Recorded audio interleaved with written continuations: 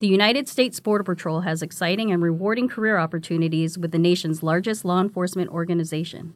Border Patrol agents enjoy great pay, outstanding federal benefits, and up to $20,000 in recruitment incentives. If you are looking for a way to serve something greater than yourself, consider the United States Border Patrol.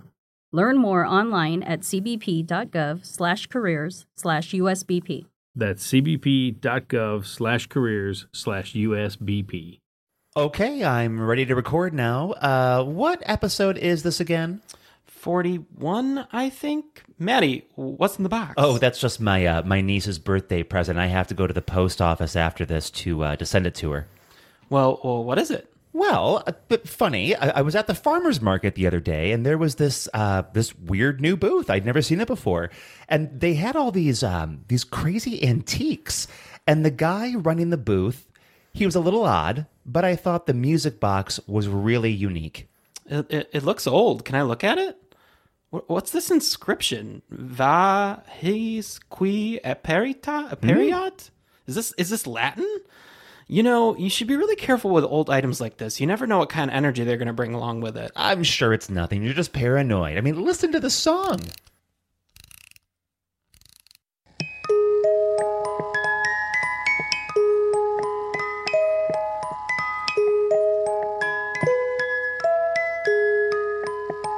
It's kind of creepy. Okay, well, hold on. I need to grab a drink before we start. I'll be right back. Hey, wait.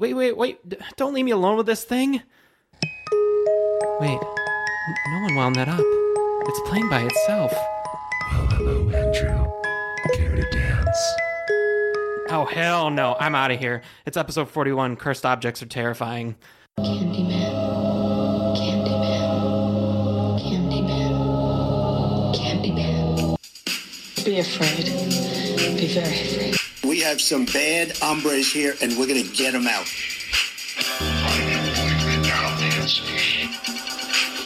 The box. You opened it. We came. Bing, bing, bong, bong, bing, bing, bing.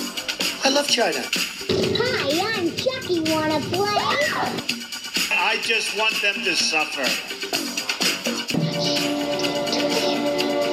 Look what you did to him. I joined Donald Trump on the Republican ticket because I believe he has the right leadership and the right vision to make America great again. In 2017, a majority of Democrats turned into alt-left radical psychos. But we'll get back to them later. I will build a great wall. I don't like them putting chemicals in the water that turn the friggin' frogs gay. Do you understand that? Turn the friggin' frogs gay. Serious crap gay. Frogs, friggin' frogs. It's not funny. I'm gonna say it real slow for you. Gay frogs. They're coming. There are many stories of objects that are reported to be cursed or haunted. Many of these terrifying objects have brought great misfortune to their owners, manifesting themselves in financial and health woes. What's even worse is that some of these items claim to be linked to that which is demonic, with owners claiming to have seen demons, ghosts, and frightful sights. And welcome, everybody, to another edition of your favorite podcast in the entire world, the best one you've ever heard in your entire life, Friday the 13th Horror Podcast. Thank you very much. My name is Maddie. And I'm Andrew. And Friday the 13th Horror Podcast, in case you're new, just happens to be the podcast that discusses horror in real life and in the movies from an LGBTQ perspective.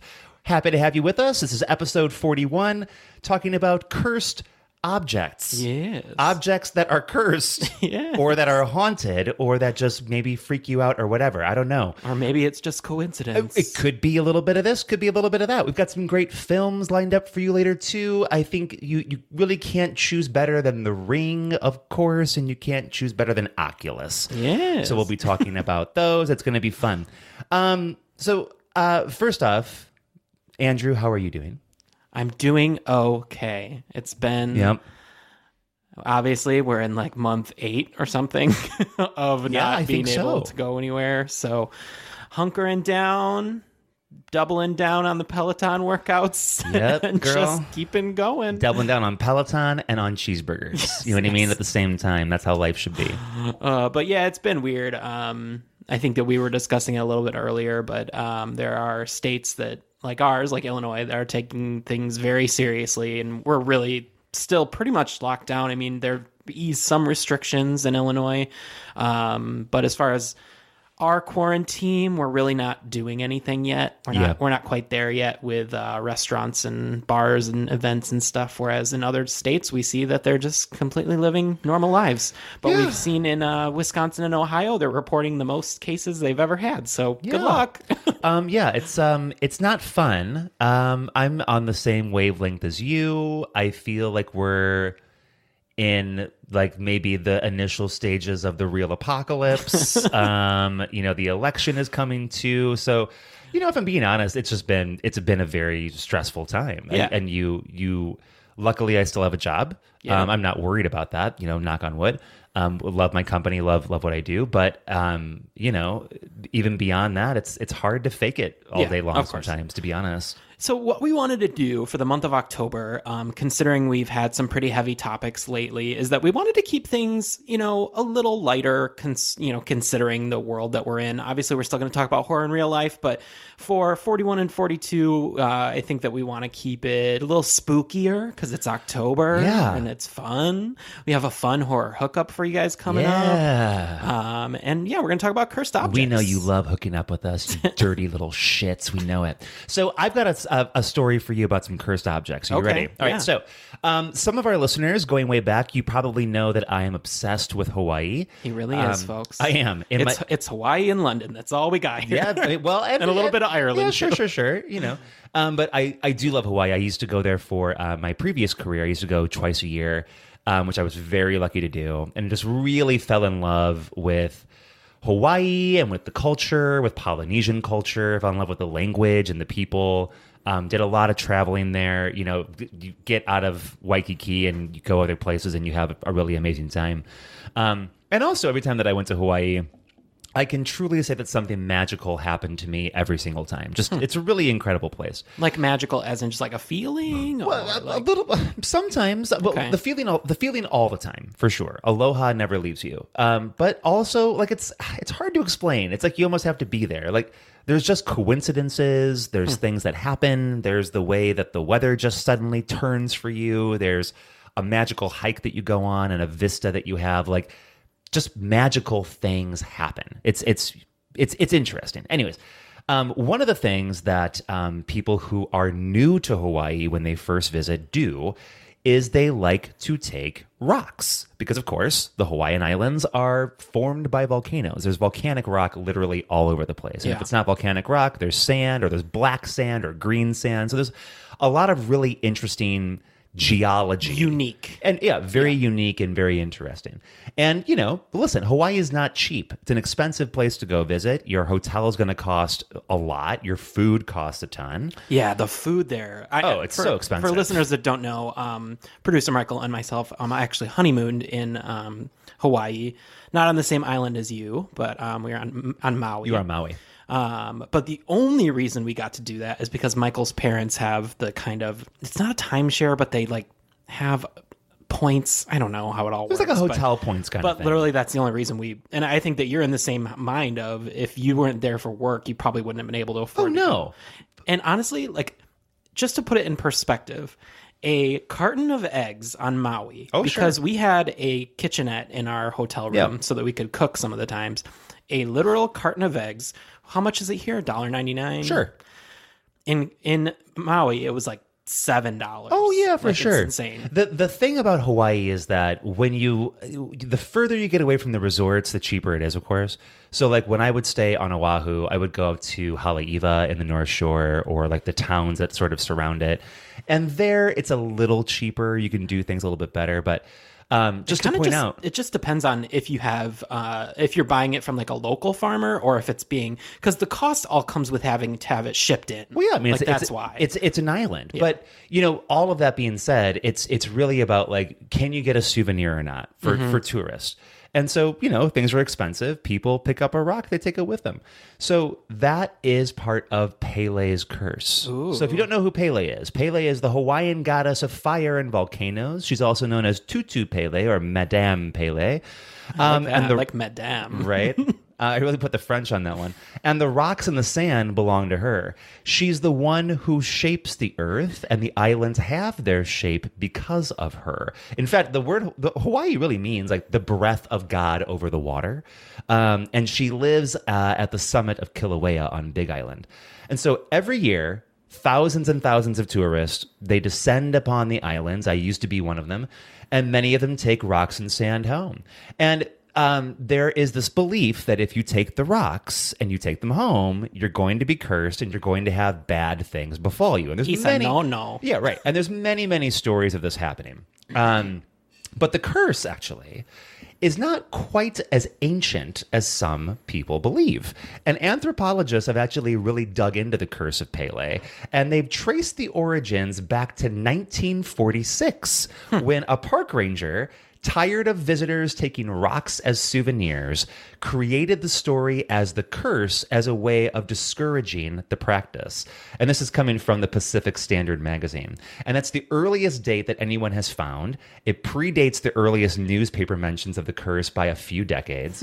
And in an article for the Journal of Pacific Studies, H. Arlo Nimmo notes a news story from 1974 about daily returns to the Volcano House Hotel, which is on Big Island, the Big Island of Hawaii.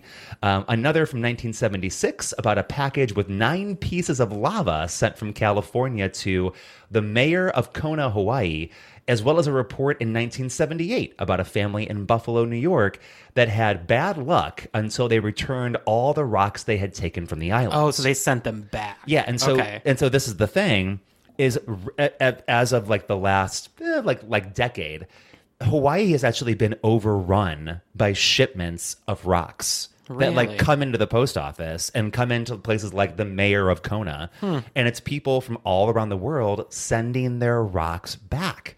And so it reminded me of when I first took rocks from Hawaii, because I did. On my first trip. You little bastard. I know. My first trip, I did this awesome hike called Manoa Falls, and it's in the Manoa Valley on Oahu, right outside of, well, it's in Honolulu. So I took a couple of rocks from Manoa. I took a couple of rocks from Hanauma Bay. My life was kind of rocky around then anyway, so I can't blame it on the rocks. But in 2017, my life was kind of rocky. Get it? Pun? Yeah, That's funny. I thought you meant that as a pun. Yeah, I didn't. You didn't have to call it out. Anywho. In 2017, though, I did take my sister Rebecca with me on a trip. And she stayed with me, and we, just had a bunch of fun, visited our cousins on Big Island. It was a good time. And she took some rocks home with her. And so she does believe that when she took those home, her luck really started to go down the drain. Oh, no. So much that she actually sent me her rocks and her shells that she took in the mail before I went on my second trip that year so that I could take them back with me. And so I took all of our rocks, all of our shells. It was more than I'm proud to say. But I had them in my suitcase, took them back on that next trip. And then I took them myself to Hanauma Bay. I had my own little ceremony. We wrote a letter to Pele that I burned on the beach. And that was it. I gave them back. Good. Yeah, I did. And there's, the article that I took this information from, once again, it's called Pacific Standard Magazine. It's a great article. And they make a really good point about this, too. The author says, what's done is almost always what we are trying to undo in terms of thinking about trying to put cursed objects back. Whether it's returning an Xbox or trying to restore a failed relationship, we want to believe that there is nothing without remedy. Not even death goes unmentioned in the return letters to Pele, as if resurrections were possible if only a lava rock found its way back to the volcano. Pele's curse is powerful because there will always be regret, and a few dollars worth of postage is a very small price to pay for revising it. Awesome. It's really interesting. It reminds me, and I didn't put this down in my notes, so I'm going to do this all from memory, but it reminds me of when Oh no, we didn't honeymoon in Hawaii. We got It was your engaged in engagement. Hawaii. Yeah. I wasn't going to say it, but we honeymooned in Key West. Yeah, right. But it reminds me of Robert the Doll in Key West. And Robert the Doll resides in a museum in Key West. And we went on a tour, and a haunted tour, and it took us to Robert. And he's creepy as fuck. But also, you have to respect Robert. And if you want to take pictures with Robert or of Robert, you have to ask permission. You better ask, bitch. And there is a screen in the same room as Robert that scrolls through all of these people that have written to Robert to apologize for not asking permission because things have gone wrong in their life after they didn't ask permission. Ass up. What he's going to do. But Key West, go there. It's really awesome. But I think it's a really interesting thing to think about reversing and the power that we put into things that we believe are cursed.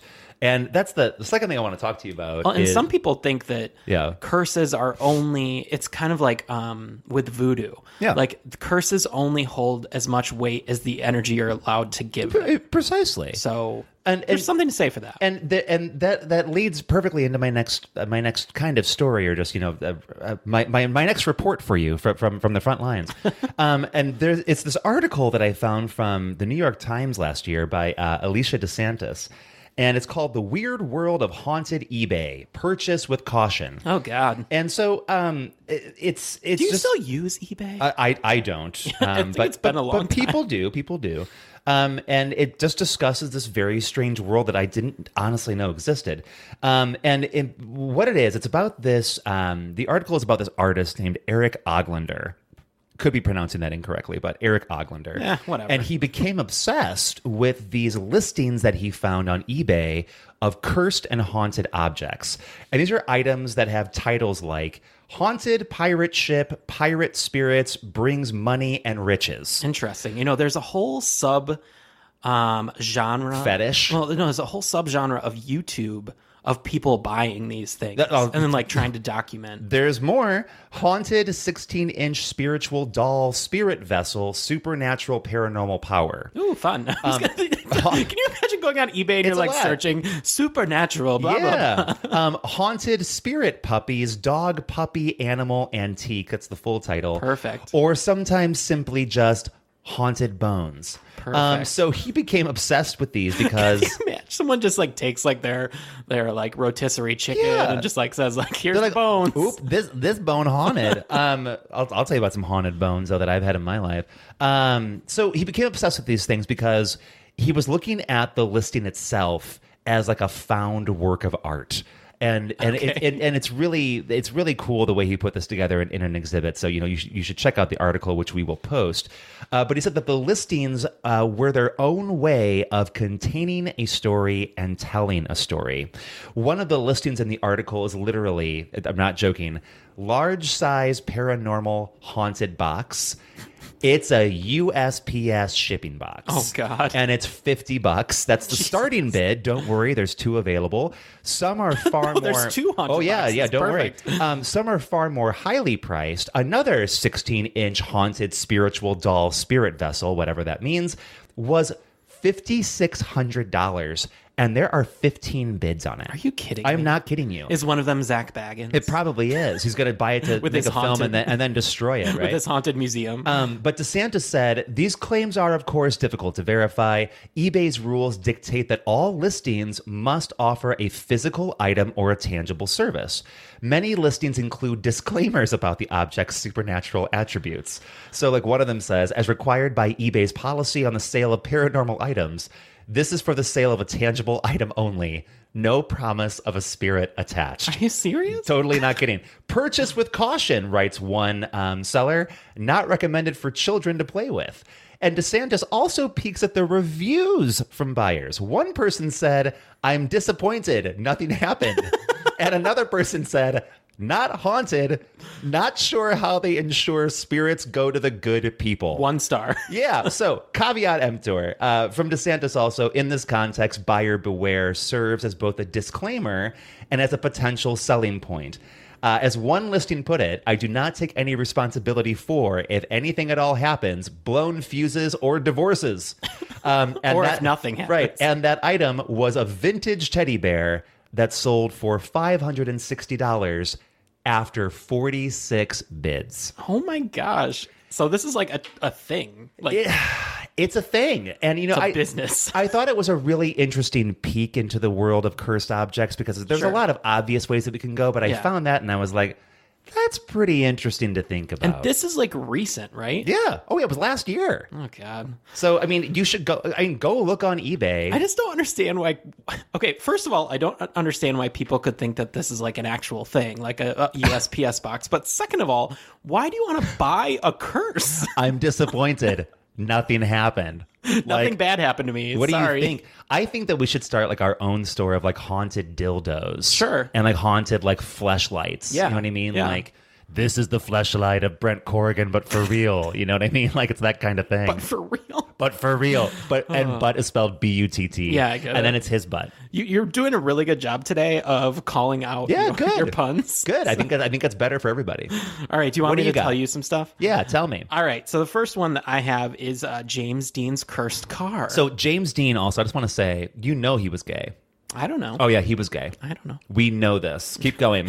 So James Dean loved his 1955 Porsche Spyder. He had it extensively customized and affectionately called it his little bastard. See, now you know he's gay. Now you know he's gay. I guess, yes. Apparently, the car was so transparently evil that Sir Alec Guinness, when meeting Dean for lunch, claimed, "If you get in that car, you will be found dead in it by the next week." What's going on with this car? Why? And Dean he was killed the next week. But why is it evil?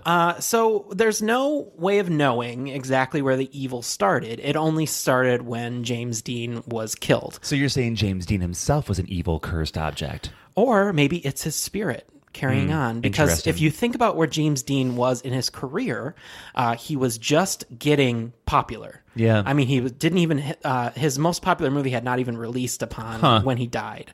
So maybe, I don't know. But speaking of his death, on September 30th of 1955, the then 24-year-old actor was killed in, I don't know how to say this name, so I'm just going to go with Cholame, California, when the Porsche, and keep in mind he was like in back roads, like this wasn't like a freeway accident. This was like a back, in the woods accident. That was 65 years ago this year. Isn't that crazy? Right? Wow. He hit a Ford Tudor sedan at an intersection. The driver of the other car was a university student by the name of Donald Turnipseed. Turnipseed? Sounds hot. Sounds fucking hot as fuck. Donald Turnipseed, you sound so hot, you motherfucker. Oh, God. Hello, this is my boyfriend, Donald Turnipseed. Yes.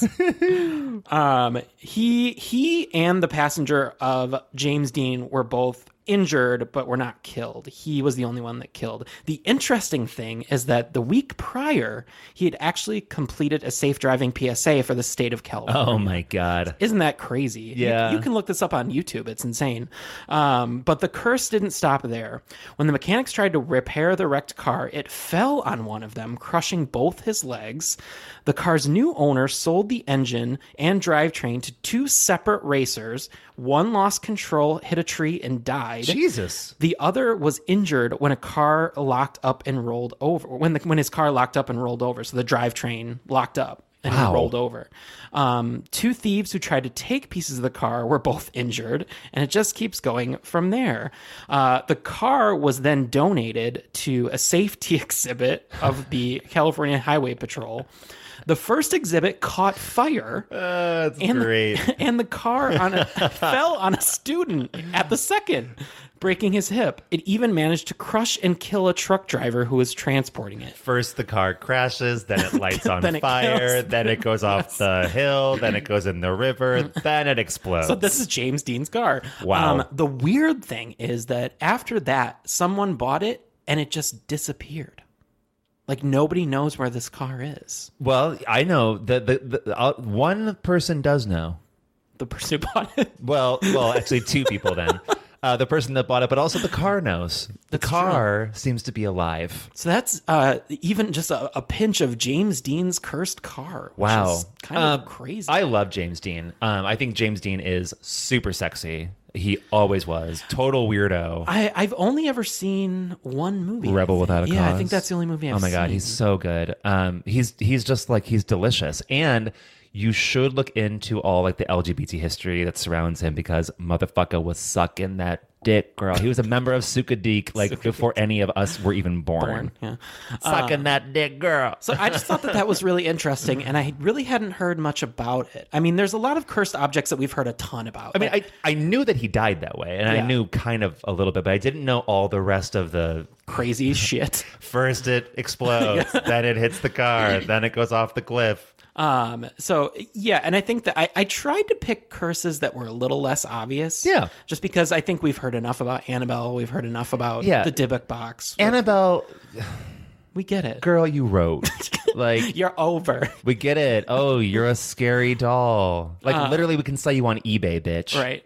So the other one that I found was a British cursed object. Oh, British. Yes, I thought that you would like that. Well, I really have learned to love London. So this is the curse of the crying boy paintings. Oh, I'm a crying boy, Daddy. On September 4th, 1985, the British tabloid The Sun published an article called Blazing Curse of the Crying Boy Picture. It sounds like a headline from The Sun, that's for sure. A story about a very unlucky painting that caused fires. And it was supported by the comments of a local fire station officer, because he had said that, why did I say it that way? He had said that he basically had seen all throughout the 80s, the late 70s and 80s, that this painting had turned up mysteriously unscathed in fires across the U.S. It's not funny, but it's also funny. It's insane. Everywhere I went, there was a crying boy painting. So the history of the painting is that it's an odd relic of a mass printed art that were readily available in stores. I can see it in my head right now. It's very interesting because and we'll put it on our Instagram. It's got brown hair, right? Yeah. And like just like big old eyes and shit. And it has like huge like blubbery tears. Yeah, well, as every child should have. Well, then we'll get more into that. But it was readily available through the 1950s and the 1970s, which that's saying something about 1950s and 1970s art that you want up in your house, just crying children. I mean, kids were unhappy. The parents, look, everyone was unhappy. It's a terrible time. Things have changed so much. I have a picture of me crying. The artworks bear the prominent signature of Giovanni Bragolin. Rumors abounded he painted hundreds of crying children, many of them street urchins. Damn. I had to look up what an urchin was. I didn't know what that was. Not a sea urchin, but a street urchin. But it's for people that don't know, it's more of like like a ragamuffin, a person, a child that ran the streets. Yeah, like a little gypsy. Yeah, like how I grew up. Yes. So you're saying you're an urchin? Well, no, I was a gypsy. Well, not really, but you get it. It was said in either Italy or Spain that he painted these children. Finally, a 2000 book of creepy stories called Haunted Liverpool claimed that in 1995, a well-respected school teacher called George Mallory discovered that the painter was actually, that the name was a pseudonym for a man that was called Franchon Seville. Wow. Seville? Right? Yeah, who knows? One of the urchins he painted, I hate that word, I just don't know what it is. I'm a street urchin. One of the urchins that he painted was of a boy named Don Bonillo, who accidentally started a fire in which his parents died in Spain. Mamma mia, get my parents. That's Italian. Whatever. We know so much about Europe here. From then on, wherever the boy went, a fire followed, prompting his nickname Diablo. Hey, there's that kid that killed his parents in a fire. Let's call him the devil. Some believe he was probably just trying to start a fire to keep warm. Hey, Diablo, get over here, buddy. Tell us about that day you killed your parents. Some believe the boy was adopted against his will of a priest and was abused by the painter. Oh, no. No, that's sad. In the 1970s, the boy was consumed by a fire as well. Oh, my God. This kid. In an explosion caused by a car Jesus. accident. So this is how far this curse goes, with so many people that have had houses that have burned down. The Sun, in its height of this article, basically says, listen, everybody, this curse has to end. Send us all of your crying boy paintings. This is like a John Oliver episode right now. So everyone did. They sent them the crying boy paintings. Come on. And they, on the River Thames, they burned sackfuls of crying boy paintings. I mean, the thing about the Thames, too, is that you could just put a match on the river itself, and it's probably going to light go up. on fire. I think then an officer said with relief, I think there will be many people who can breathe a little easier now. Well, I'll tell you what. I got to get one of these paintings. Why do you want to wish a curse on yourself? Listen, we've got enough curses in my family. It's not gonna one more isn't gonna hurt, if I'm being honest with you. So I'm gonna get a crying. If you have a crying boy, I'm like John Oliver now. If you have a crying boy, painting, let us know. I will possibly buy it off of you. We'll see. So yeah, I will like. I'm disappointed. Nothing happened. Nothing happened. My house didn't catch on fire. Disappointed. Damn. 1 star. Would not buy again. So, Andrew, are there any cursed objects that you have in your life? No. I can't think of anything that I've equated to a curse. I used to have, a long time ago, a couple of wood carvings from my grandfather that I kept, that I always felt like statue kind of things, you mean? Or one was like I don't want to say a jewelry box, but it was almost like a jewelry box. But it had like his carvings in it. Yeah, sure. And then he had a couple of little statue carvings. I think they're with my parents now, but sure. I always considered those as like my link to my grandfather because I didn't really get to know him that well. Did they feel haunted to you? No, it just felt like there was good energy around it. Interesting. You know what I mean? Yeah, I get it. What about you? I'd say for me, like all the objects, I do actually have like a lot of old objects from my family, like old tin type photographs or like my grandpa's discharge papers from the fucking Spanish-American War, like all of that kind of stuff. For me, the only cursed object that I think that I maybe have, which I keep in a drawer, are my engagement rings. I was actually going to guess that. Yeah. So when I was engaged, I bought an engagement ring for me and one for Voldemort, who I was marrying at the time. And I have them both because he gave it to me when he left. But it's something that's, it's weird. I've taken them out of their boxes a couple of times over the past 4 years that I've had them. And I've just looked at them. I did put mine on once again, just to like see what it felt like. But it's something that I'm really considering. Like, number one, like, here's some news for all of you. Don't buy expensive rings. And let me tell you why. Because life is dumb and you're going to try to sell them and you're going to make literally nothing on them. So I actually did take them to a pawn shop where I was offered $90 for both of them, which is awesome. Got some news for you, not what I paid. Rings and jewelry in general, they don't hold their value. They're not a good investment. Yeah. So I've had a lot of thoughts since then, like, well, like, would I ever use them again? No, I don't want to do that. Even if you did with men's rings, it's very hard to get them resized. Exactly. If you can at all. Exactly. So then I've also thought about, like, well, I could take them both, melt them down, make like a signet ring for myself, which I actually would love to have, like a cool, like, pinky ring kind of thing. But what does that energy hold? Well, that's the thing is I think of them as cursed objects. So I'm like, well, can I do that? And then I'm just kind of stuck with, what do I do with them? Because it's like, I'm not, what I'm not going to do? I'm not going to give them away for $90. Like, I just think that's stupid. I'd rather bury them in the ground, which is what I might actually do one day. Is just like, be like, you know what? Fuck it. It's over. Take them to the cemetery. Yeah, maybe we'll see. Offer them to some ghost. Yeah, maybe I'll talk to like a witch or something and see if we can get like, whatever curse might be on them lifted, and then I can make a new signet ring. That's not a bad idea. Yeah. Yeah. We'll see. But anyways, that's mine. If there's any psychics out there, contact me. Let me know. And if you happen to also be a jewelry maker, that is double. So I think, folks, that's it for our initial segment. So we're going to take a little break. We're going to come back, and we're going to talk eventually about what you've been watching, bitch. We interrupt this podcast for a special and chilling report. Be on the lookout for a convict that has just broken out of the local penitentiary. Bert Spencer, a.k.a. the Bushwhacker Killer, has escaped and should be considered very dangerous. He has already taken the lives of 30 ungroomed victims. Oh my God, Andrew, did you hear that? The Bushwhacker Killer is back on the loose. What are we going to do? Oh, Maddie, he only goes after people that don't keep their nether regions tidy.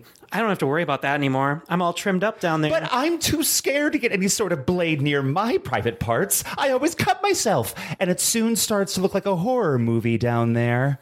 Oh, do I have something for you? Have you heard of Manscaped? Manscaped?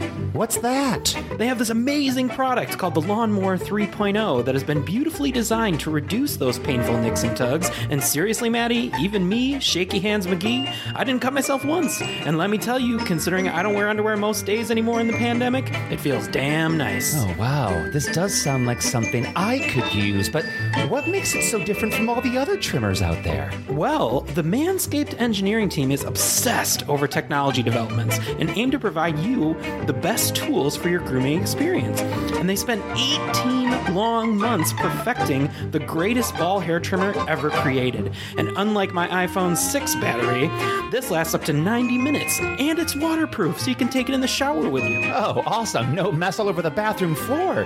But it's so hard to see down there. Well, lucky for you, it even has a built-in LED light. Also, the Bushwhacker Killer is on the loose, so you need to get on this. You're right. Where can I get one? Well, you're in luck. Just head over to manscaped.com and get 20% off plus free shipping with the code FRIGAY. That's manscaped.com and use the code FRIGAY. Wow, 20% off and free shipping? That is amazing. Because we all know you can't get slayed unless you get groomed. Manscaped, go from to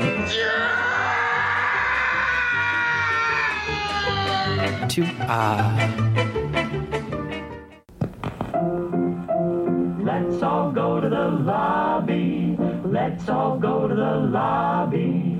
Let's all go to the lobby to get ourselves a treat.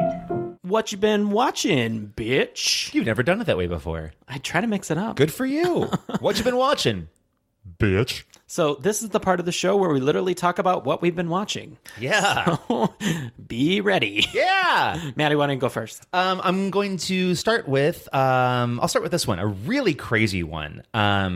It's called The Third Day on HBO. I have this on my DVR. Yeah, I have not watched it yet. I'll be interested to see what you think about it.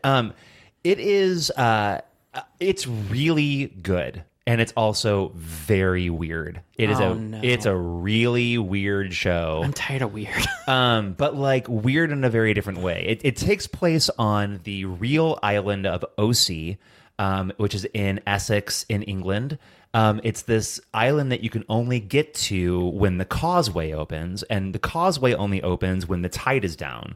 So you can get there for like 2 hours every day, and you can only get out for those 2 hours every day. It's like that movie, The Woman in Black. Yeah, right. Where the swamp rises. And so Jude Law is in this, a bunch of other really great actors. It is superbly acted. I feel like Jude Law has just like given over his career to HBO. This is really, really wild and wacky for him. I don't want to tell you a whole bunch. Like, it is. Do you recommend it? Yeah, without a doubt.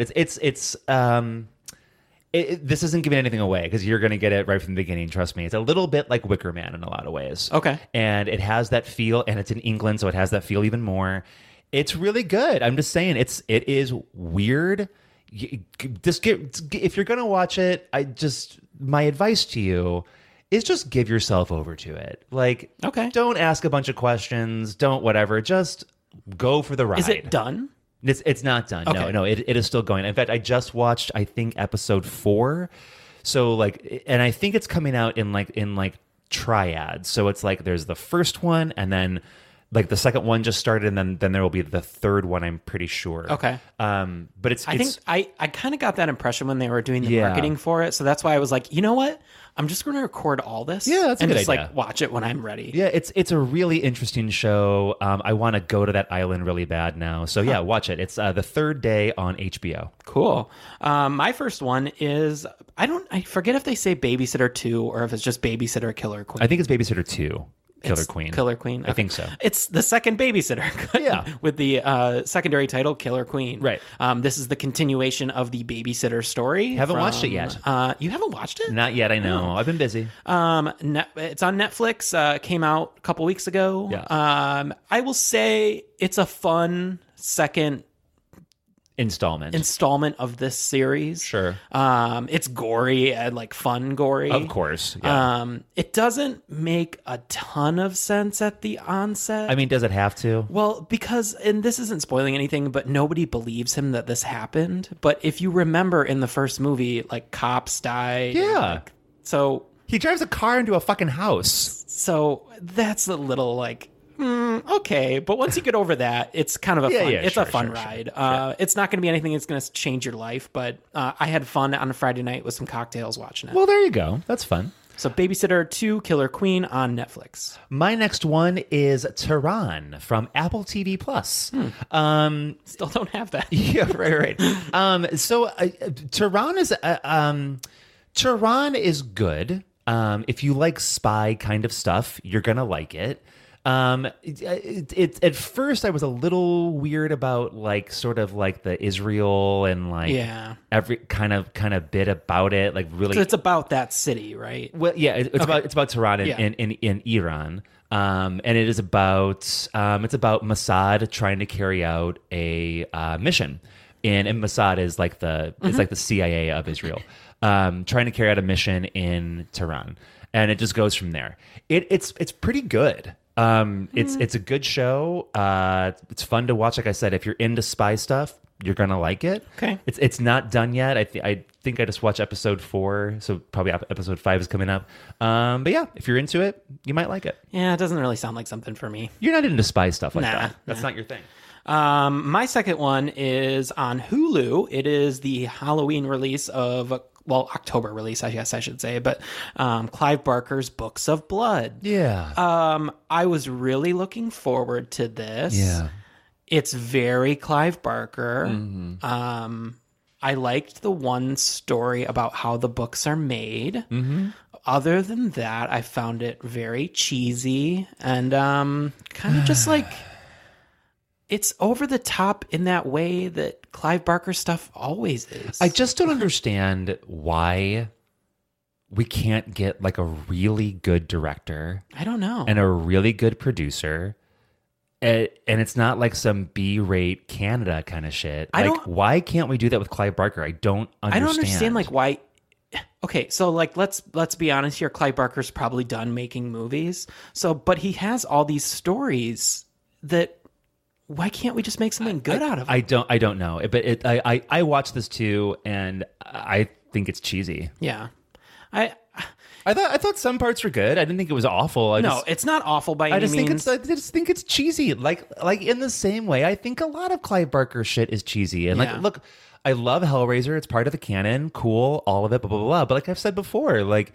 The motherfucker needs a reboot, and it needs good actors. It needs good direction. It needs I don't know. Yeah, it's tough. I liked watching it, but I at no point was like freaked out or like really intrigued or like it was just kind of like, okay, this is happening to me. You know what it felt like to me? It felt, and I just put this together. We watched this last weekend. It felt like Tales of Halloween. That's the level that it felt to me. Yeah, Tales of Halloween, which I enjoy, but it's still got this weird thing about it. Tales of Halloween, I love Alex Esso in it, of course. I love Alex Esso in literally everything. But it's cheesy too. But it's got that same feel. Yeah, and don't get me wrong, sometimes cheesy is fun, but in general, I don't want that. Yeah. For me. I get more enjoyment out of it than you do, like on most of those kind of things. Because you're a cheesy person. Anyways, moving on to the next. I'm joking. To my next selection. My next one is Alone, the Arctic. Which I actually watched a bit ago, but I forgot to talk about it in our last episode. Alone, the Arctic is on Netflix. It was on Netflix, right? I'm not crazy. Yeah. It's weird because it's one of those shows that has been on for like 5 seasons, but not until now. But they just randomly put the 6th season on Netflix. I loved Alone. I'm not a huge reality show person. I used to be, but I'm not. This anymore. is more survival. Well, but no, but hear me out. It's definitely a reality show, without a doubt. But the great thing is that it's not some show where it's like these contrived crazy dramas, challenges and putting people against each other. It's just people literally trying to survive in the Arctic by themselves. That's it. It's a great show. I thought it was especially kind of neat to watch during quarantine because you're alone. Get it? You're alone forever. Anyways, I really enjoyed it. I enjoyed how it ended. I thought that the person who won should have won. And that's it. You should watch it. Alone. The Arctic. I watched this as well, and it was crazy. The things that these people did, not only to survive, but just Like, for instance, this one guy literally shoots a squirrel out of a tree with a bow and arrow. Yeah, in the squirrel's ears, dude. Yeah. I mean, like, it's insane. Gets it. So it's a lot. And what was the one woman that like turned out the rabbit's stomach to eat what they ate? Yeah, she ate what was inside the intestines. That's insane. This thing is insane. But I mean, that's that. Hey, if you want to live, you know, I get it. Okay, my next one is my highest recommendation I will give anything of this whole year. Okay. It is Pen 15 Season 2 on Hulu. This show, especially, and for anybody that's watched it, the witch episode where they think that they have powers is, if this doesn't win an Emmy, I don't know what does. That's hilarious. Because it is if you don't know what Pen 15 is, it's essentially these two grown women who grew up in the 90s and they are playing kids in the 90s, but they're the only adults. Oh and my God. Everyone else is properly aged kids. I'm telling you, I can't recommend this enough. Okay. It is so fucking funny. You get an A+ over here. It is, but it's not only just funny, but it's also touching because it goes on certain things like going through puberty and your parents getting divorced and like all these kind of things that are kind of just like very delicately placed within like this like humor subversively that you find yourself like cracking up and then almost on the verge of tears in the same episode. And you're like, what's happening? What's happening right now? Wow. But if you've not watched Pen 15, there is an episode in season 1 where they watch Wild Things for the first time. Oh my God. And I think we can all kind of understand that. I saw Wild Things in the theater and then I went to Baker's Square with my friends after. Perfect. I can't recommend it enough. Please check it out. Pen 15 on Hulu. It needs a 3rd season, so give it a watch. My final pick is one that I also recommend very, very highly, and I had not watched it until this week. We Need to Talk About Kevin. Still not watched this with movie. Tilda Swinton. I watched it. I have Criterion channel, so it was on Criterion. It is on Criterion, I should say. It's really good. The only thing that I would change is I wouldn't cast John C. Reilly necessarily, but Ezra Miller is wickedly good in that role. Tilda Swinton is fucking fantastic, as you might guess. And the movie itself is incredibly disturbing, as you also might guess. And I think that I probably didn't see it back when it came out because, I don't know, that was sort of like peak school shooting life back then. Yeah. And I just kind of skipped it, I guess. But it's really good. It is very interesting. It's disturbing. It's chilling. I can't say enough about it. You should watch it. It's really well done. I'll tell you why I have not seen this movie yet.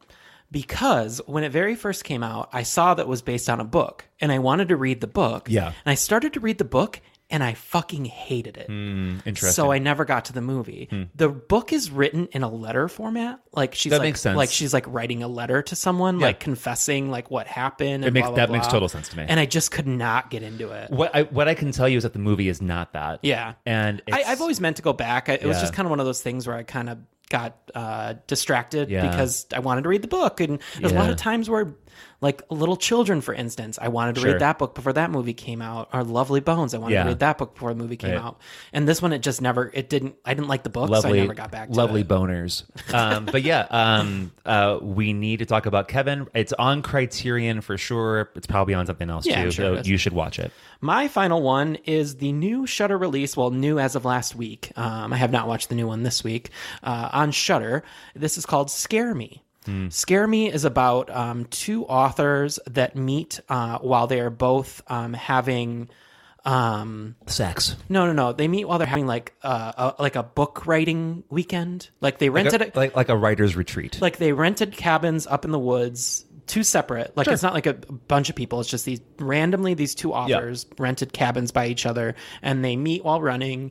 And then in the middle of the night, or not in the middle of the night, in the night, the power goes out, and so the one author comes over and like talks to the other author so they can like share resources. And they come up with this game where they're like, well, we're both authors. One is obviously way more successful than the other. Sure. But they're like, let's tell each other scary stories. And so the rest of the movie is them telling each other scary stories. And it's funny the way that they do it, because you're meant to believe that this is going to be an anthology where maybe they start to tell the story and then it cuts to them like acting out the, you know what I mean? But it stays with them in the cabin, but like certain little things will happen. Like there's like lighting decisions that will happen. Like the one guy tells a story about a werewolf and you like kind of see a werewolf hand. Oh, that's cool. I like that. It's really interesting. I don't think it's going to be for everybody. Yeah. I found it very charming and like very fun. It didn't necessarily go the way I thought it was going to go, and the ending was a little out of left field. But it's mostly like a very small cast. I think there's 4 or 5 people in this movie.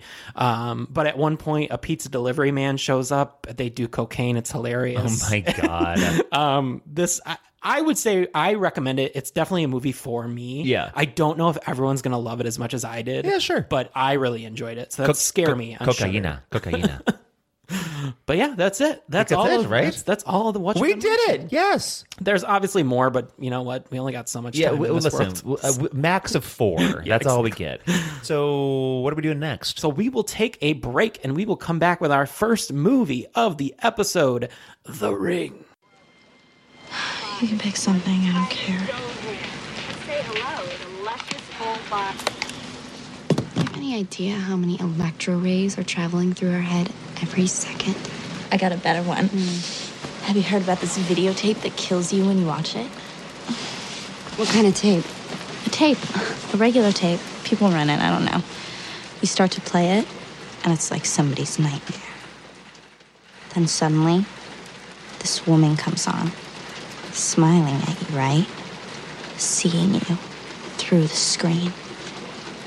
And as soon as it's over, your phone rings.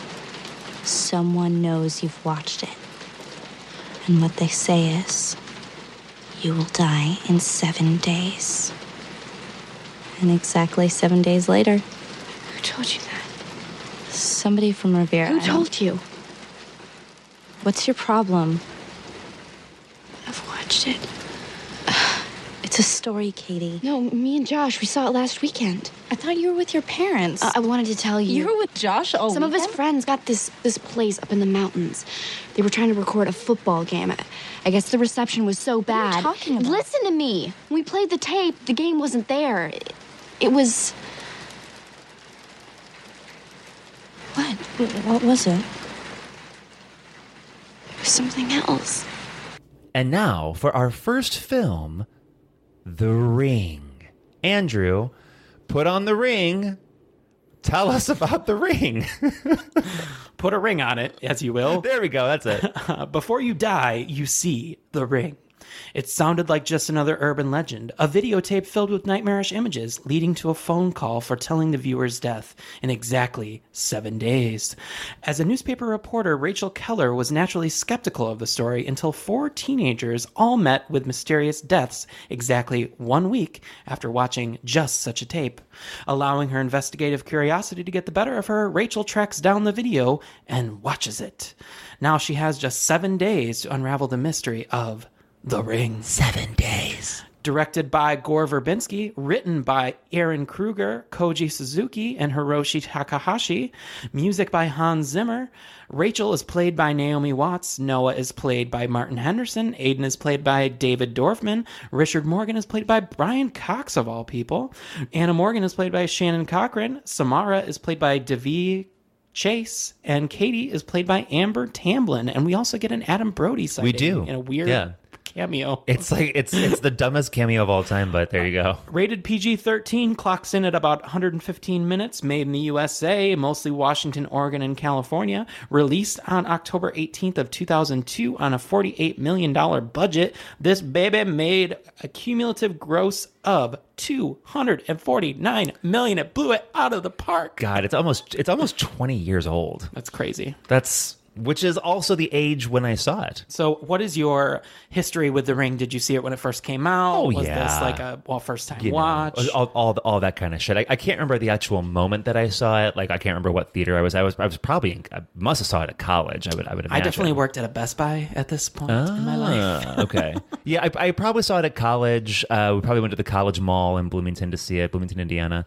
The film is it's sort of a classic film now in a lot of ways when you think about it. Like, before we get into Ring, really quick, before, have you seen Ringu? I have. Okay. Yeah, I just have. wanted to know. And also, those are all on Shudder right now, aren't they? Yeah, you don't really need to watch them though. Yeah, but they are there. Yeah, they're a mess. I think Ringu is actually really good. No, Ringu is amazing. Ringu's really good. Beyond that, I haven't watched those. They mess with the history so much that it just becomes so jumbled and messy. And that's too much. Yeah. Ringu, I think, actually does a really great job of. Ringu is a lot more sinister. That's what I would say too, and it creates a spookiness that is very different than what you find in The Ring. Although, if you haven't seen Ringu yet, you will find many of pretty much the exact same shots, even. Except the ending is slightly different. Oh yeah, for and sure. Slightly darker. Yeah, I would agree with you. So,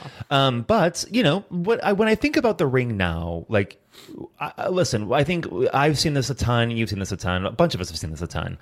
The scare quality, the freaky quality for me, that's definitely gone down over the past 18 years. Let's face it. But this is of a time too. Like, this is when we were obsessed with like ghosty movies. Yeah, sure. Movies like The Grudge and House on Haunted Hill and and I'm not downing any of that. All I'm trying to say is like, when I think about this movie critically now, like, it is from a perspective that I'm trying to put myself back into the place when I did first see it, right?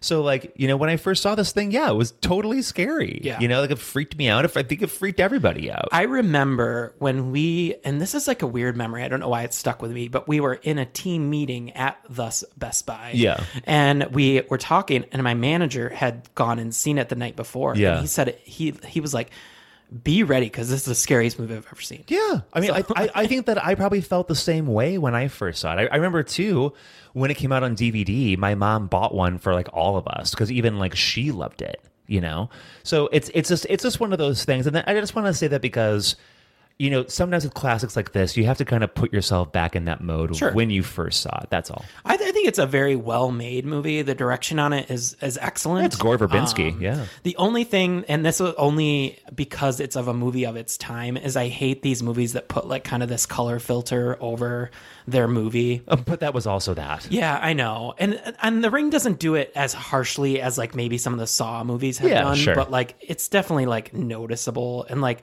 but the way that they weave in a lot of the things in this movie, like, it's always wet everywhere. It's always either raining or wet, or like, that plays into it. Everything in the videotape is played off in some way in the movie, which I think is really smart. What I don't think is really smart is that when you show us that, you don't need to cut to a part of the movie. I know, that, like, right. We watched the videotape. Yeah, we know that it's there. We get that this enormous ladder means something. The enormous ladder in the middle of nowhere, by the way. Like, I think we understand it. Like, we get it. This is of a time though where you had to like over explain to your audience. Or I think if they remade this movie now, it'd be a little bit more subtle. Well, I think also like the video is definitely like an art student at the Art Institute. Like, this is his video project. You know what I mean? Oh God, like, have you seen? It would probably be a little less hammer you over the head if this were to be rebooted. I do remember though, when I got the DVD, this was one of those DVDs that had like a secret in it. Do you remember those? Like an Easter egg? Yeah, like where if you clicked a certain way at a certain point, and it had you would literally show you the Ring video. Oh. You couldn't fast forward it. Huh. You couldn't stop it. You couldn't rewind it. What? It just played all the way through, and at the end, the phone would ring, and it was did your real phone ever ring? No. Damn. But I thought that was kind of ingenious on a DVD format. 7 days. Because have you ever seen the third Rings? So after I watched Ring, which I also own, I thought about it. I was like, oh, maybe I'll watch Ring 2, because I can't really remember what happens in it. Yeah. But then I couldn't find it for free anywhere, and I was like, I'm not going to pay for this. I don't feel like paying for it. And I can't remember how I felt about Ring 2. I really don't remember how I liked it or if I didn't like it. Ring 2. Rings I didn't see though. Ring 2 is more about Samara becoming the sun. Becoming him. Yeah, right. It's okay. It's not great, but it's not awful. I mean, I'm not super into that premise if I'm being honest with you. The third one that just came out a couple years ago is awful. Yeah, I have no desire to see that. I have no desire. It's basically about this professor. Is it like social media now or something? He puts it on YouTube. Oh. So well, guess what? Here goes everyone's phone bill. I mean, like, come on. So anyway, back to and also, did they get texts? Like, I mean, who answers their phone anymore? I know. Right? Like, she just sends a text 7 days. Like, unless it's my mom calling me, I'm probably not picking up that fucking phone. Also, from like an unregistered number, you're like, yeah, no, I'm good. Totally. It reminds me too of like when you're dating. Well, you haven't done this for a while, but like when you're dating somebody, and the first time they call you, you're like, why are you calling me? Like, could you just text me, please? I really don't want to talk to you on the phone. Anyway, but The Ring is it's a movie that I think is very well done. It just shows, like you said, some of its age. Exactly. But overall, I still had a really fun time going back to it. It's been a couple years since I've seen this movie, so it was fun to go back to that time. Same for me too. Yeah. Like I said, I think the kid's a little over precocious for his own good. I do agree with that. I wish that they would have just like made him just be more of a kid. Yeah. Well, I think that's supposed to be like, because she's so busy with work, he's had to like raise himself, basically. That's like kind of the whole thing. I mean, I get it. It's just, I don't know. I think it would have been more effective. And he's not really in it that much. So there is one part though where, thanks, Rachel, where she comes home. I forget what's going on, but she comes home and she just is like, go to your room. Oh. And like the way that he reacts is just like, ah! Go to your room now. Yeah, it was just like, it caught me off guard. There is some weird, like I said earlier, Adam Brody plays like this character that has like one soliloquy and like that's it. Yeah, and I'm like, what are you doing here? Like, what was he in before that? Anything really? I mean, the OC, right? I guess, this but is OC that time. It?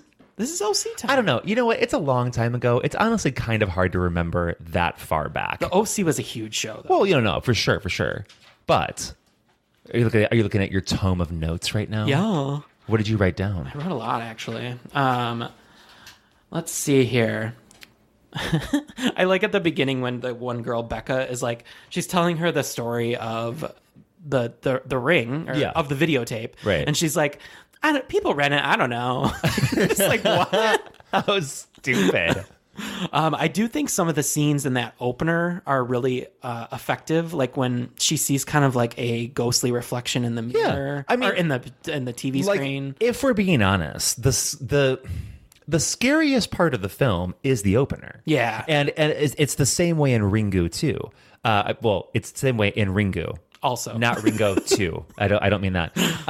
But yeah, the opener is scary. Yeah. Like watching it happen and thinking about like the way that it used to be too, with like, you know, we didn't all have cell phones back then. Like a lot of people did, but you know, if you think about Ringu, that was 97, I think. So like, not everyone had a cell phone. I for sure did not have one. So like the idea of like going to a physical phone and picking it up and like those phones just rang and rang and rang, you know what I mean? There was something terrifying about that. There was something terrifying about the ghost. No one's voicemails ever picked up. Yeah, you know what I mean? Like, I don't know. It's scary. I think it's the scariest part of the film. I think it's funny that the teacher at the beginning who kind of like scolds Rachel for she has this enormous folder of Aiden's drawings, and I'm like, do they learn anything in this school, or do they just draw all day? Yeah, you're like just fucking like making pencil drawings over here. I thought it was funny that she finds, and this is like a relic of its time, we don't even have this anymore, but when she finds the photo processing receipt, and you're like, oh, you had to go to the photo processing place, or just like all the stuff in general, like all the VHS stuff and the big equipment that was around to like rewind and go this way and like stretch the film out. Like there was so much going on there. And when she was in the studio, like with the little microphone thing coming down, it was a bit of a time machine. Yeah, and how you had to like record a tape to a tape, like type of thing. Yeah, which becomes her saving grace. I think that one of the freakiest parts for me, and this always kind of freaked me out, and I never know why, and I kind of still don't understand the part to this day, is where she plucks the fly out of the video. Oh, because it's disgusting. It freaked me out, but I'm like, what does that mean? What it means is that was actually the precursor to Mike Pence at the debate this week. That's what that actually was. I think that's Samara coming after his ass. Some of the directorial things that happen, like for instance, when she's in the cabin, you can mark the time of day because of the way the sun goes through this like enormous tree, which actually is a Japanese maple. Oh, really? So that was an interesting touch. Well, good for them. Smart choice, Gore. The one scene that still gets me to this day is the horse scene. The horse thing is a freaks me lot. out. You mean the horse on the boat, of course. Yeah. So the horse essentially gets free from its carrier, from its trailer, from its trailer. Yeah. And the saddest part, though, is that the little girl's like, my horse, and then the horse jumps off the boat, sinks. That's disturbing. Brutally sinks underneath the boat, and then gets cut up in the propeller, and the little girl sees the whole thing. Yeah, I know. Like, oh my God. Like, it reminds you, too, like, don't fall off a boat, because that's going to happen to you.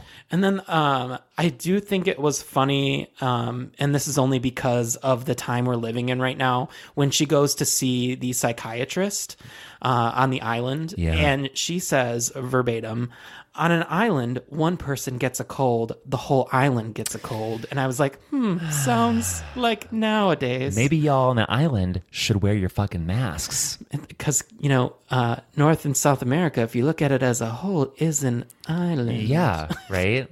No, I marked that as well. Yeah. It is interesting to see how, in the time that we live in, there are a lot of marks in various films that, sort of call it out to you a little bit further. You look at it differently. Exactly, right. So and that was an interesting point. I think Brian Cox is totally miscast. Yes. Yeah, I agree. I think he's way over the top. But I don't know why they cast him. I don't either. I mean, it's not even his fault. Like, I mean, he's Brian Cox. He can't do anything else but be. It's like if they put Anthony Hopkins in that role, right? Like, why would you do that? It just doesn't make a whole lot of sense to me. I think it's funny though. After they witness him electrocute himself with the most elaborate electrocution scene I've ever seen. It didn't need to be. You can just do like a hairdryer. It doesn't need to be like your whole entertainment system. All of that, And also, like, I was thinking too, like, motherfucker, you left the water running. Yeah. Like, someone has to turn that off now. You get that, right? Yeah. After he dies, they don't immediately call the police. No, they go investigate the barn. Yeah, I know. I was like, call the police, motherfuckers. I realize it's an island. It's probably going to take them hours to get there, but you need to call the police that a man has been electrocuted. They find this little tiny bedroom for little Samara up where they kept at the her. top where she was kept. I remember distinctly when they take her out of the well and they kind of like go back to the apartment and like he says like, call me tomorrow or call me someday. I legitimately remember thinking, okay, we're done. That's the end. Right. That's the end of the story. Same for me. And then it goes on for like another half an hour. I know. I even at that point like clicked on my little Apple TV remote just to see how long I had. I was like, oh, okay. Well, not getting Strap up yet, in, folks. Let's go get some more chips. Because then Sounds I think good. for a majority of people, the most scary scene happens with our character Noah, right? Yeah. Yeah. Where That's a pretty gruesome death. It's awful. Yeah, it's pretty bad. And he was cute too. Well, and the thing I liked about Do you like how I always say that about characters? I'm like, oh, he was cute. That sucks. I mean, he was. Noah's cute. The thing I like about his character is that he starts off as your typical, what the fuck are you talking about? Naomi Watts, blah, blah, blah. But then all of a sudden he's like, I believe you. Yeah. And I'm going to help you. Yeah. And I'm like, wow. That's a nice turn. Really nice. It's nice. Usually it would just be like, damn, it'd be like What Lies Beneath. Yeah. Like, damn, bitch. What, are you crazy? It's nice not to have the foil. Like, can't we just like get this, let's get this party started. Right. Kind of thing. And they go on their whole adventures of 7 days, essentially. 7 days. I do like how everything is paid off in some way, shape, or form. Like, we figure out why is it 7 days? Oh, it's because that's how long she lived in the well until she actually like succumbed to like her 7 days, her whatever death. After bitch is trying to claw her way out I and know. shit. Jesus. And that's like why the fingernails and like the only one that doesn't make a ton of sense to me is the centipede, but that's fine. It just looked creepy. Yeah. It is interesting to look at some of the trivia of the film. Just thinking about like Brian Cox. Jennifer Connelly was offered the role, Gwyneth Paltrow, Kate Beckinsale, Jennifer Love Hewitt. I don't think any of them would have been good. Not for this role. Maybe Jennifer Connelly. But That's like the only rest. one. I mean, But she went could you on to imagine do- Gwyneth Paltrow in that role? Come on. She went on to do Dark Water. Yeah, which is fair another enough. Japanese remake, which everyone else seems to hate. I kind of don't hate that movie. I think it's fine. It's kind of sleepy, but Yeah. other than that, I kind of like it. I mean, good for her. Good whatever. for her. But I think Naomi Watts was the best choice when it came down to it. Yes. So yeah, as I said before, the fiery red leaves are the Japanese maple, which the fruit of that tree is called a samara. Really? Yes. Oh, I did not know that. Now that's cool. Upon its first week of release in the US and Canada, select cinemas put actual copies of the cursed videotape in the theater. Now that's smart. Like under like things and stuff. I wonder if you can buy that on eBay. Probably. Oh. I also read that they distributed it at like certain concerts and like kind of just like That makes viral sense. marketed it. Yeah. Which maybe has led to why it's done so well. I mean, I remember that shit with like Blair Witch Project too. Yeah. The type of ghost that Samara is in Japanese is a Sadako, which is also what The Grudge is, if you remember. Oh, yeah. It's based on a mythical Onryo, a Japanese ghost that and I'm not Japanese, so I'm sorry if I'm butchering these sayings, but a Japanese ghost that manifests after dying in the grip of a powerful rage and returns as a very pale and physical ghost to seek vengeance on the living because they had their life taken from them. That's going to be the kind of ghost that I am. Yeah, I can see it. Like seeking fucking vengeance on shit. Speaking of, Samara's psychic abilities are known as a nensha, which is a form of spirit photography that enables someone to burn images from their mind onto the solid surface just by thinking about them, explaining why her adopted parents suffered nightmares and bad vision. Oh, there you go. This is also how she burned images onto the videotape and that Katie and her friends used to copy a sports game on in the TV. So I thought that was interesting. That's interesting. That's like, all of this is, and this is something that's very cool about Japanese horror and about Korean horror. And It comes from a deep history. It comes from something. Yeah. Like a lot of the things in the US, like we just either make it up or like come up with some weird thing. Well, because we don't have anything. So like, but when you go to a culture that is so old, Yeah. like in Japan, I was going to almost say Japan, like in Japan, they have like these old stories that you can create new stories with, which Yeah. I really like. Well, and the other part of it too is that the Japanese people that see it know the legends. Right. So it's like doubly interesting and probably scary for them too. Right. There is a theory about how Samara kills her victims. Tell us what it is. It's said that she mentally projects all of the images from the cursed videotape into the victim's mind all at once, causing an intense mental overload, which literally causes them to internally explode, leaving their external bodies seemingly rotten and dried as a result of the overload. Jesus. So that explains kind of, and I will say that when I was younger, the parts that really haunted me was when they do show those bodies that are all like dried out and gross. Yeah. Oh, it just freaked me Well, out. and that part is still freaky. Yeah, Truly is, with their crazy ass faces and shit. I feel, and I feel so bad for the Katie's parents at the beginning. They do such a good job with grief right there. Where Yeah. the mom is just like kind of like existing, or no, it's the dad that's just like existing. It's really like, sad in Ringu too. Yeah. They do a great job of it there as well. But okay, I think. Do you have anything else to say about The Ring? That's it. I think we've said it. The Ring is classic. I can't think of anybody who doesn't like The Ring. Right. If I'm being honest. Yeah, like, totally. come on. It's a good horror film. What do you rate it? I rate this movie just this time around. It bothered me that they kept cutting back to the tape. I didn't need them to do that. Okay. What if they didn't do that? I would probably be a 0.5 higher. Okay. So I'm going to give it a 5. Okay. I give it a 5.5. So I would be where you're at. Yeah. if I could recut this movie. Gore Verbinski, you idiot. Okay, well, that does it for The Ring. We're going to come back in a moment with Oculus. Hello again. You must be hungry.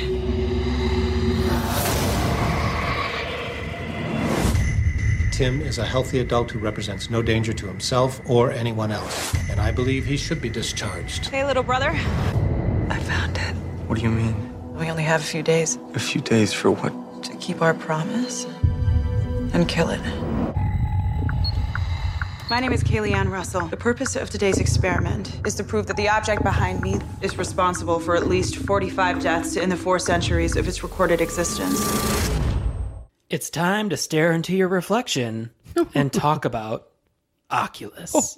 Maddie, why don't you give us a little bit about Oculus? You see what it wants you to see. A woman tries to exonerate her brother's murder conviction by proving that the crime was committed by a supernatural phenomenon. Upon tracking down an antique mirror that her father had bought when they were children, she convinces her brother that staying in their old home and reliving their childhood trauma will prove the mirror is more than meets the eye. That was a good pun, huh? Directed by Mike Flanagan, written by Mike Flanagan, Jeff Howard, and Jeff Seidman. Produced by none other than Jason Blum. Kaylee was played by Karen Gillan. Tim, played by Brenton Thwaites. Marie, by none other than Katie Sackhoff. Alan, by Rory Cochran. Marisol, by Kate Siegel, who you may have heard on our show before. Dr. Graham Miguel Sandoval, and Michael, played by James Lafferty. Rated R, 104 minutes, obviously from the USA. Released in 2014 in April. Filmed in Mobile, Alabama, the entire thing. Budget was $5 million, made $44 million gross. And Oculus. Andrew, you looked in the mirror. Tell us what you saw. I saw Oculus for the first time in the theater upon its release. We went with a couple of friends, I distinctly remember, and we all really enjoyed it. Sure. I've seen it actually a couple times since then. I've watched this movie a couple times just because there's so many things to like dig out of it that I think every time... Classic Flanagan. Well, every time you watch it, you notice a little something different and a little something... Everything is... Right. It's like a different movie every time you watch it. Yeah, I can see that. There's stuff hidden in the background. There's stuff hidden in the TV. There's stuff in everywhere. Yeah. So it's like, it's a very well done horror movie. I agree. There's a couple parts where I think the acting is a little off, mostly by Karen Gillan. I think she's hamming it up a little too much for me. I would agree with you. Which is not... But she does play the foil to Brenton Thwaites. Yeah, but it's just one of those things where... And it plays with you. This whole movie is about playing with you. Like, what's real, what's not, and what is really going on, and what timeline are we in? Are we in the childhood, or are we in the adulthood? Exactly. And it just keeps going in and out throughout the whole movie, right. Which I think is really interesting. I do too. I feel the same way. The first time that I saw the film, it was not in. It was definitely not in the theaters. I saw it. I think I rented it. I'm pretty sure because I remember you told me to rent it. Yeah. And so I did, and I was really scared the first time that I saw this. You know, I was telling you earlier on, like it's kind of like The Ring for me. I've watched Oculus a lot now, and so it's kind of the same thing where I do pick up things, but I'm not quite as like freaked out by them anymore, which is, that's a totally natural thing. It's funny though. Every time I watch this movie, I always forget about that first scare. Totally. With, Marisol? Yeah. Where he's just gotten up in the middle of the night to like get a drink and he has that juice box and she's just there for like a quick second. Yeah. But I always forget that part and it always freaks me out. That shit freaks you out, man. But I think Oculus is really good. I appreciate sort of like the family drama behind it. Mm-hmm. I think Katie Sackhoff did a really great job. She's especially good at the beginning of the movie where she's just expected to be a mom. Yeah, totally. She does like a really good job of being a mom. Completely agree with you. And mom likes to drink her wine. Well, and also too, like, I mean, I think both of the parents, because what's his name? Rory Cochran. He's fine. I think they both do a good job, and it's a freaky. I tend to like him a lot more towards the end. Yeah, where he's fair like enough. Almost completely possessed. Yeah. Or, not possessed, but overtaken. But I mean, what does he say the first time when she hears it? He's like, "You fat pig" or something. Yeah. And you're like, "You grotesque pig." Grotesque pig. You're like, "Holy shit!" Right. But like, imagine being in that situation and hearing that. Like, the only thing about that mirror I was thinking on this watch was, why you buy that mirror? I know. You know, and I was like, I thought that too. I was like, where did he find this mirror? Well, and then also like, how much that mirror fucking costs? Right. Like, I mean, she's buying it at a fucking like, you know, auction shit for or, you know, whatever. $16,000. And like, you telling me this motherfucker, like, the house isn't that nice. Got some new. Like, it's just like a Midwest. It's like a middle America. It's like a subdivision house. You know what I mean? Like, oh, the dad works, the mom doesn't, kind of thing, right? But you buying that $15,000 mirror for this house? I know, that that's doesn't what make I any thought sense, and it doesn't go with anything, might I add. Let's see here. I think it was interesting at the very beginning of the movie. The Dr. Clears are one of our main characters and lets him go on his 21st birthday because he has cleared not only a delusion of his conscious, but a delusion of his unconscious. So ridiculous.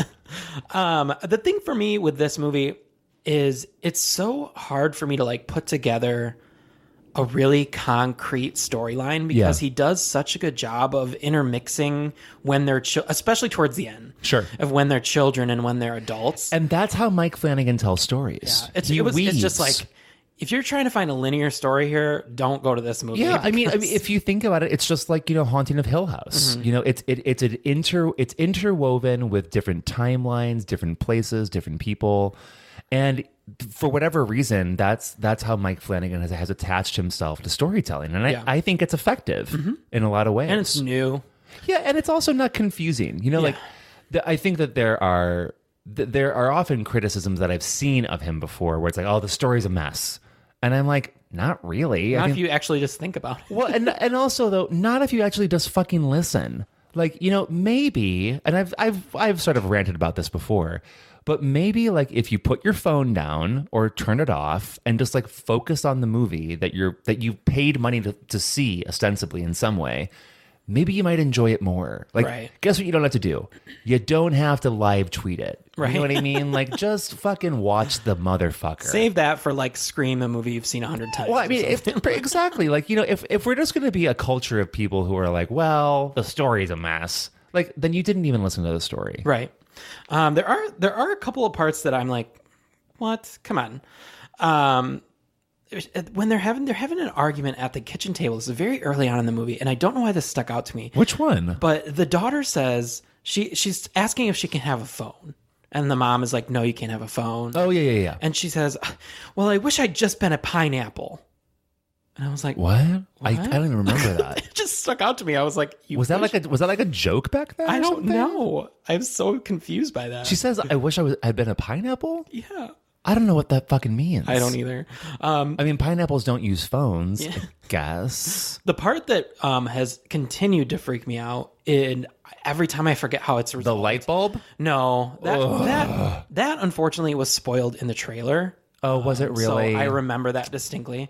No, it's the part where she is at the auction house and she goes to see it for the first time. Yeah. She uncovers it and she kind of talks to it like it's a person. And she's like, hello again. With the crack and everything in the bottom. And she, in the mirror, sees in the reflection there are 3 statues covered in the background. When she turns around, there's only 2. Yeah. But then when she turns around again, there's actually 3. And she...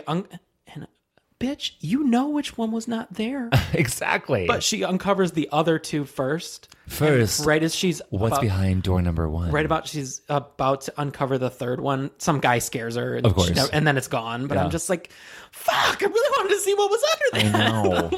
But that part always... I remember when we watched this in the theater, that part distinctly freaked me out. Yeah. Really bad.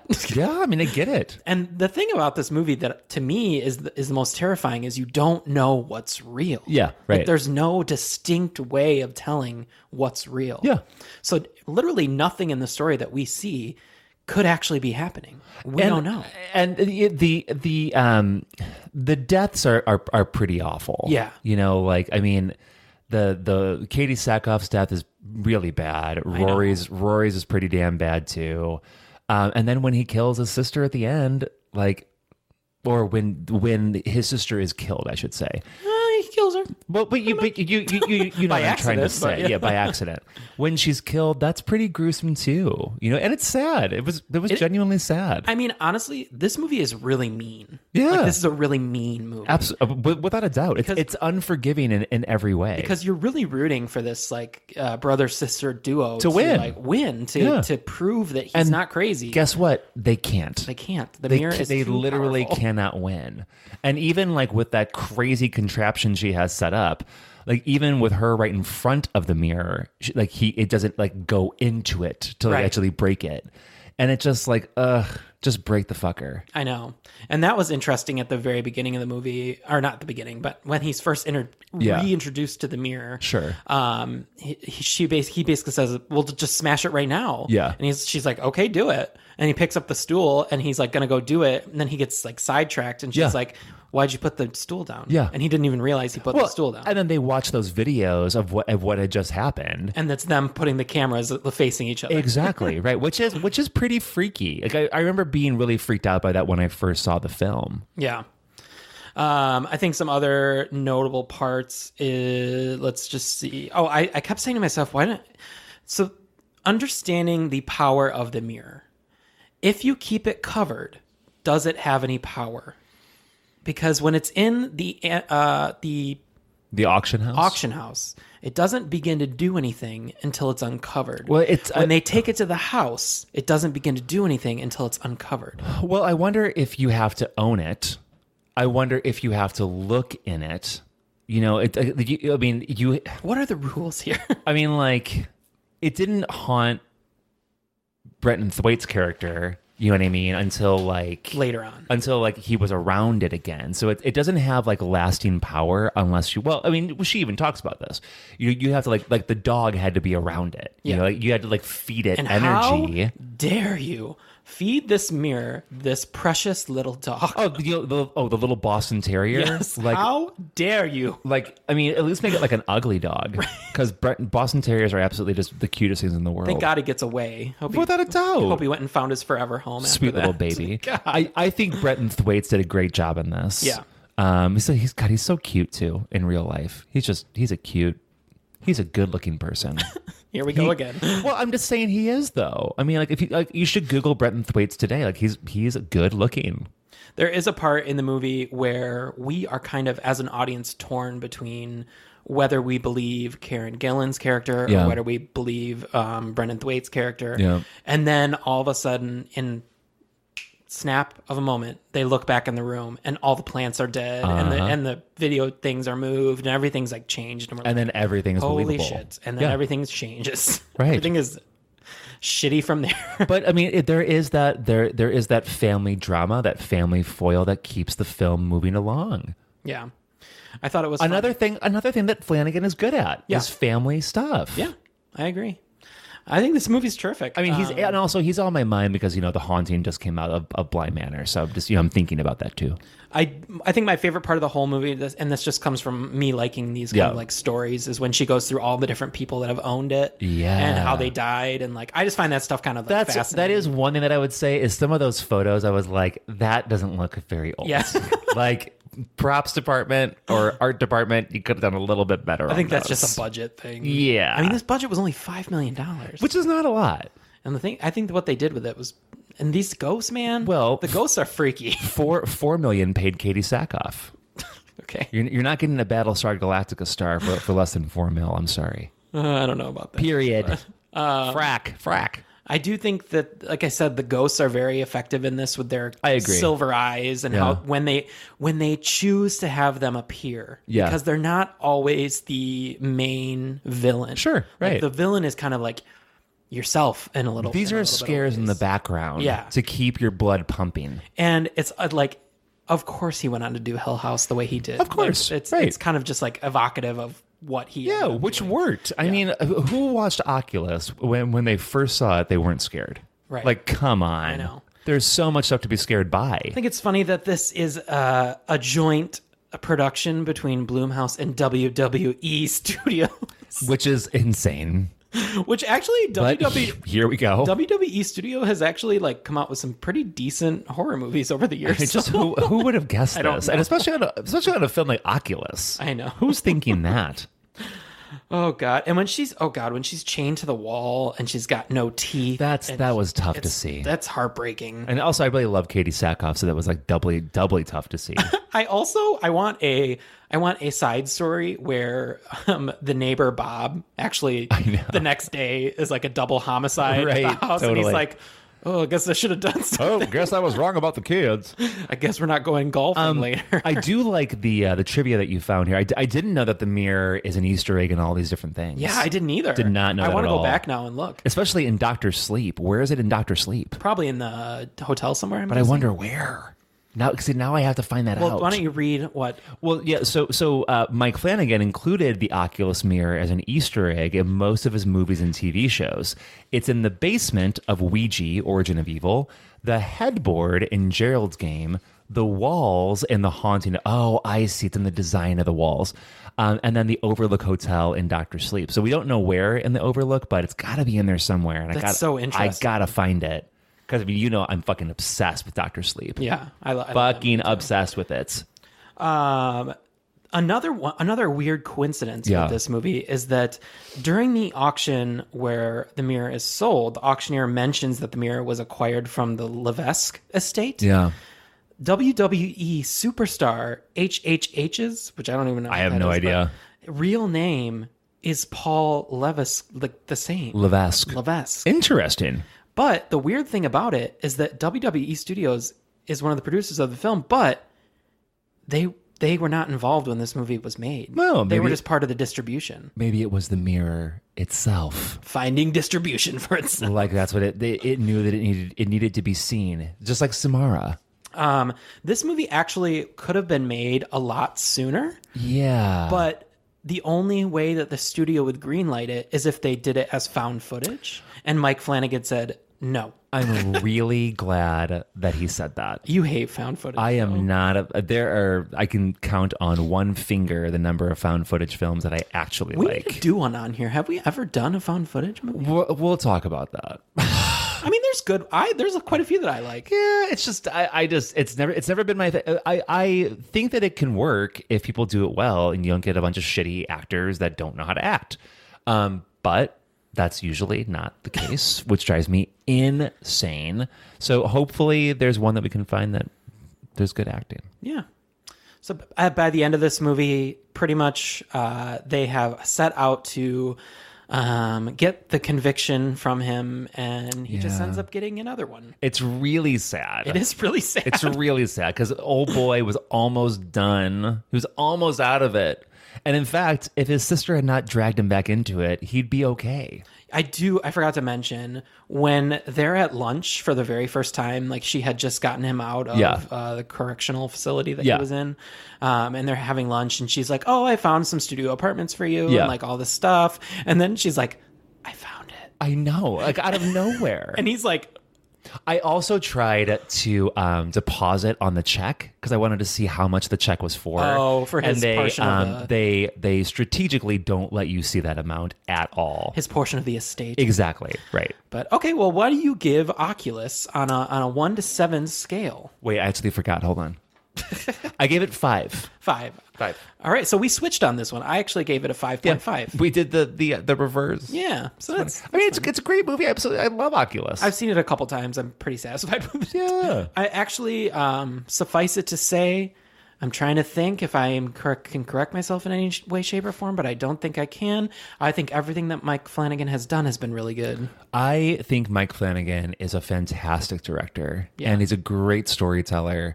I love the people that he works with. I like that it reminds me of a day in filmmaking because he recycles a lot of his actors, which I really, really like. Sure. I just like when you find people that you can work really well with, and I'm really hoping that Alex Esso stays on that. Oh, please. I don't know if she's in Bly Manor. I don't remember when we talked to her if she said she wasn't. She is. Okay. She is. I'm not going to tell you what happens, but she is. And when she pops up, you're like, oh, good. Alex Esso, hurrah. She's one of our favorites. And she's very good in it. Good.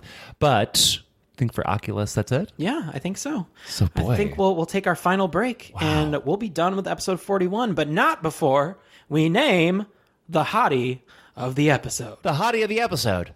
Shantae, you stay. Shantae, you stay. Shantae, you stay.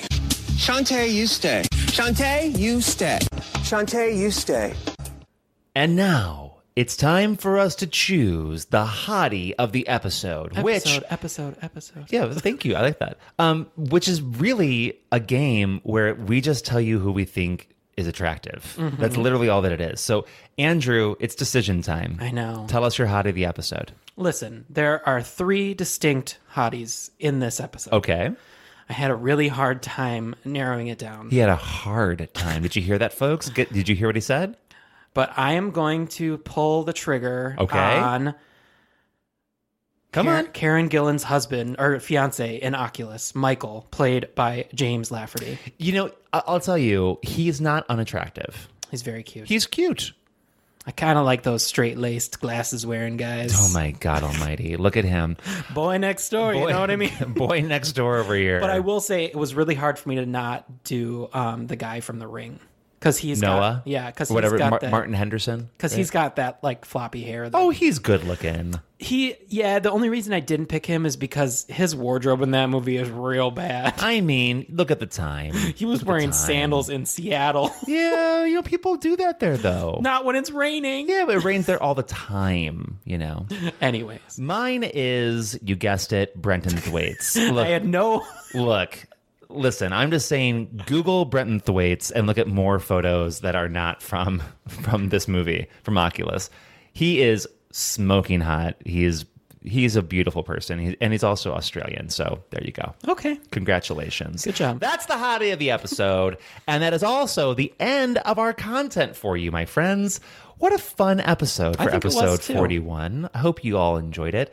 Andrew, we've got some things that we usually talk about at the end here. Yes. So, of course, we want to thank Legion Podcasts for helping host our podcast. Thank you for being a friend. The Fry Gay Hotline is always open. Love the Fry Gay Hotline. 872-208-3119. I'll say it again.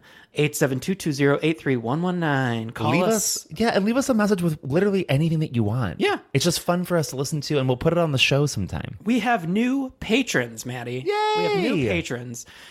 Kate, Sentstar, and Kelly Jordan. All new patrons. No, this is amazing. What you're seeing here is people who believe in independent podcasts who are saying, I'm going to give a little bit of money to these folks so that they can make their show even better. As we say every single episode, we will never put content behind a paywall. It's not what we do. We don't like it. We're proud that we don't do it. So if you give to us, we use it to just get better stuff, make it better, pay for rentals, that kind of stuff. Based on today's episode, we need new headphones. We've had some technical issues today, folks. Trust us. But you can become a patron on patreon.com/FryGay13 for as little as $1. $1. I just want to say to Sentstar, we did not forget your movies. We're saving them for the Halloween episode. Which is honestly an even better episode to have those in. So yeah, patreon.com/FryGay13. And as you heard earlier in the episode, we have a sponsor. Woohoo! Actually, we have to prove to them we can be a sponsor. But... So listen, here's how it works, folks. Manscaped.com is actually really, really cool. And let me tell you, we would not promote a product that if we did not believe in it. Yeah, and like honestly, look, we all, me, Andrew, and producer Michael, we all have the Manscaped kit, the lawnmower 3.0, and it is honestly really good. And look, let's just lay it out here. If you're interested in taming thy bush, which in pretty much everyone in the pandemic is probably exactly like, look, you got to get that thing under control down there. So. This is a really great opportunity to get one of these kits for yourself. You can get 20% off at manscaped.com with the code FRYGAY. And let me tell you, the name of our show. This kit is awesome. It's really, really good. It comes with like toner and like lotion and a leather bag, deodorant. Yeah, like I mean, like trust me, it's worth the money. If buy it for yourself, buy it for your partner, buy it for your friend. Maybe I don't think buying it for your child is probably what you want to do. But if you want to do that too, you can do that. It's okay. And ladies out there, I know it's called the Manscaped, but it worked really well for you too. It's going to work on your bush too. So like, just think about it. Anyways, 20% off with the code FRYGAY at manscaped.com. And finally, if you could be so kind as to leave us a Apple iTunes review. We're almost at 300. Could you just fucking do it? We're 2 away. Please help Actually, no, us. Andrew, don't be so kind. Just fucking do it already. We've been waiting for years to do it. It has been years. We always love to hear from you on social media. So if you can find us on Facebook by searching Frygay the 13th, or find us on Instagram and Twitter at Frygay13. And the website, www.frygay13.com. I think that will do it, Maddie. And I think all we have left to do is to let our listeners know that they need to get slayed.